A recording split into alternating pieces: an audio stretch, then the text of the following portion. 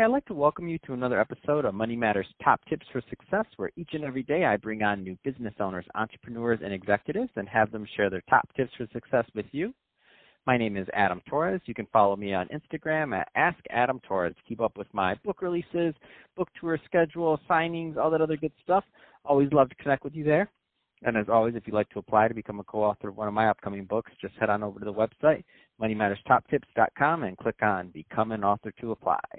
All right, so today I have Mary Lockwood on the line, who's Managing Director over at Mindera Software. Mary, welcome to the show. Thank you. I'm so good to be here. So I'm excited to get more into what you're doing over at Mindera Software. But before we do that, let's get a little bit further into your background. So how did you get started in your career? Sure. I started just out of college in the mid-'90s, and I was working as a print editor at a company up in Sacramento, California.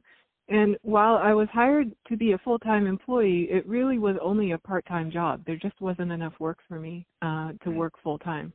So what was happening was that I was sitting in my editor's office and twiddling my thumbs about 50% of my days. And this was before social media. It was really before you could even browse the web. And, so I would have to take a book into work and just kind of read my book. But I have always been pretty driven. And so I went into my boss's office, and I said, listen, I'm sorry, I really like the company, I really like working with you, but I'm so bored that I have to quit. I have to go find something that really turns me on.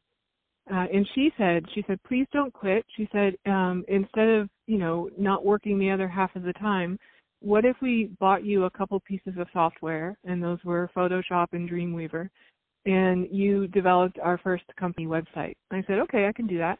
So I started building websites, taught it to myself back in the mid-'90s. And if you know anything about websites back then, it was all tables and flashing GIFs or GIFs and, banners and squirrely things and that kind of thing. And eventually what happened is that word got around town that I was someone who knew how to build websites. And so I got one client, then two clients, then three clients. And I started my own web agency, and then, fast forward 20 years or so, worked for other people, and finally ended up at Mindera Software as a business owner running the U.S. business for the software company.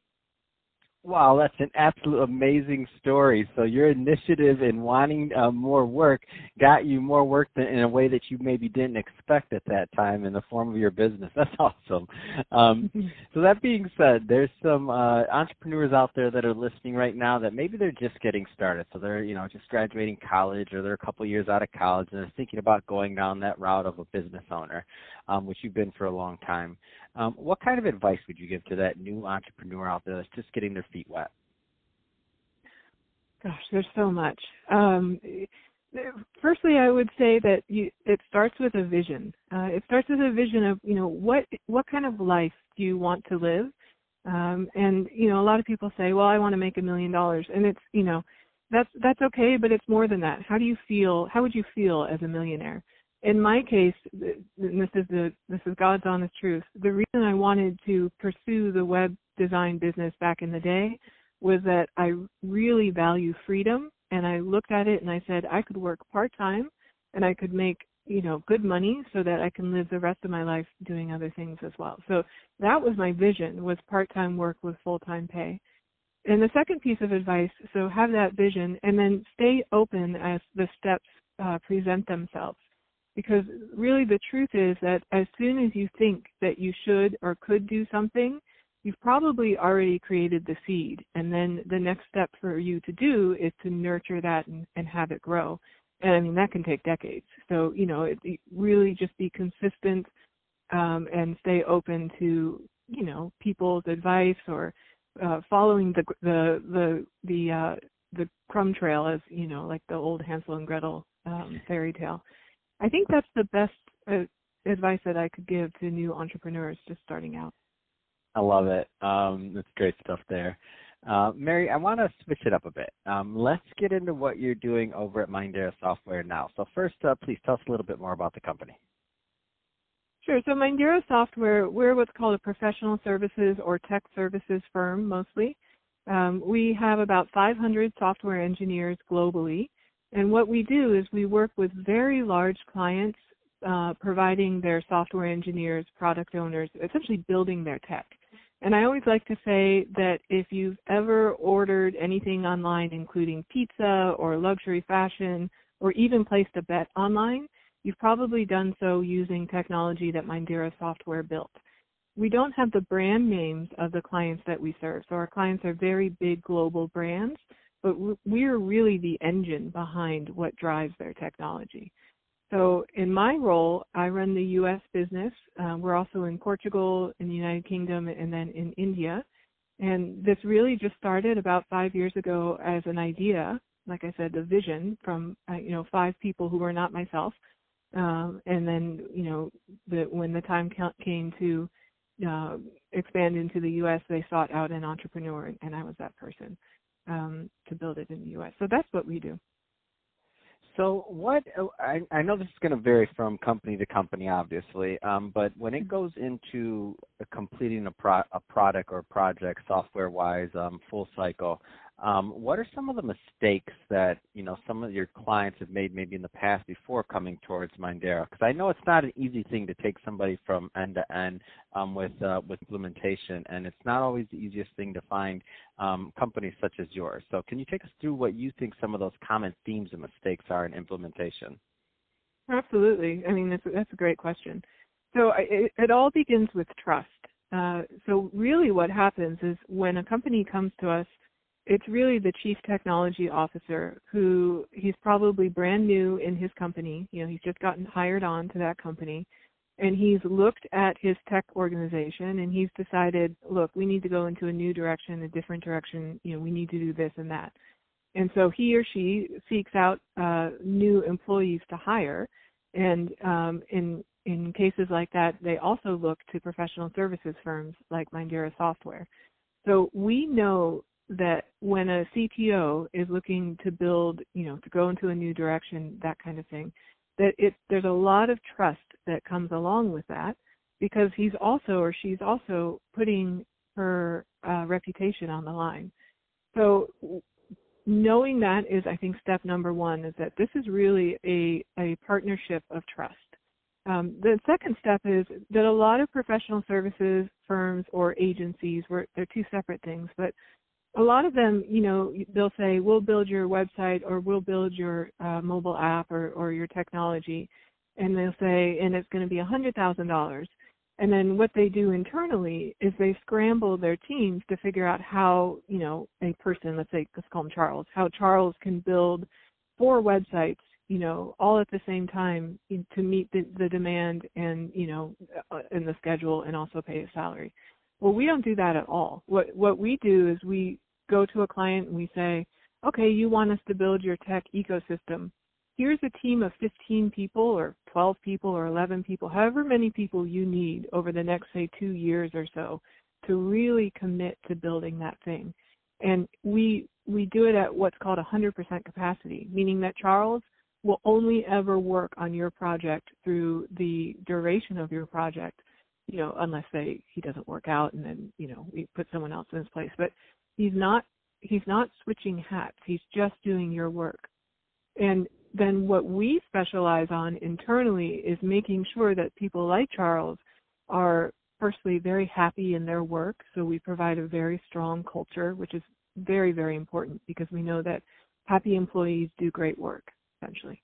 So we spend a lot of time on the culture side of things, and then we do a lot of education for people like Charles, making sure that they're up to speed and up to date on, the most recent technology that's coming out. We do hackathons so they can learn new programming languages, new systems, and then we do a lot of just kind of sharing within the company so that the engineers and the software developers who are working for us, they're really jazzed about their work. That's one thing. The other thing that we do, which I think is a little bit different than other companies, is that because we don't focus just on one. So a lot of software engineers, when they get a job, they do a job for one product. Let's say like a car sharing app, and so they go into work every day, and it's always that same car sharing app. And yes, they can become an expert in that, and there's definitely benefits to that. But in a couple of years, what happens when they're really tired of working for a car sharing app company? They essentially get a different job. So they leave the company and they go to a new company.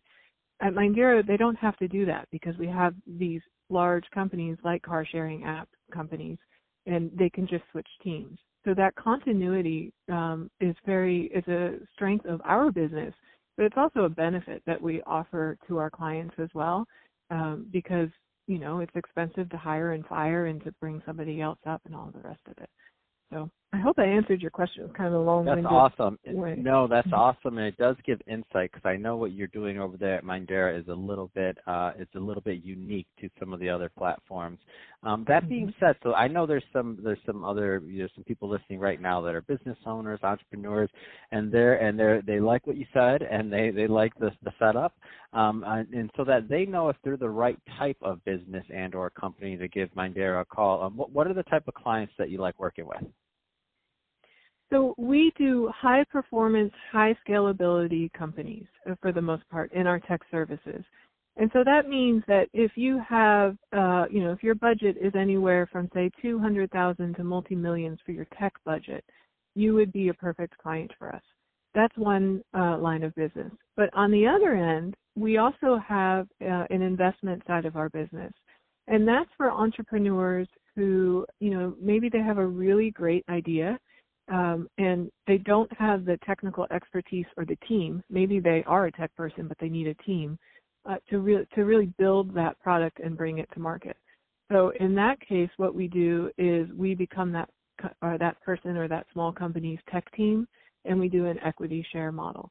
So either one of those would be our ideal clients. If anyone is listening, if that is you, then we can definitely help. Perfect.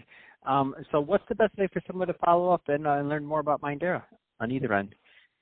Sure. So I think the first thing is please find me on LinkedIn. It's Mary Lockwood Webb is my LinkedIn address, linkedin.com/Mary Lockwood Webb. And you can also find us on Mindera, mindera.com, although I have to say that we are the worst, how do I say this? The cobbler's son has no shoes. So that website is not indicative. Yep. It's not indicative of all the stuff we do, and we know it. We're working on it and all of that. So I really, find me on LinkedIn. I'd love to connect there. I love it. So, Mary, I appreciate you coming on the show today and sharing more about your background and all the great work you're doing over at Mindera. And to the audience, as always, thank you for tuning in. Hope you got a lot of value out of this. If you did, don't forget to subscribe to the podcast, leave me a review on the Apple iTunes Store, share this with your friends, your family, your coworkers. Do all those great things we do to support our podcasters. I really do appreciate it. And, Mary, thanks again for coming on the show. Adam, thank you so much. It's been a pleasure.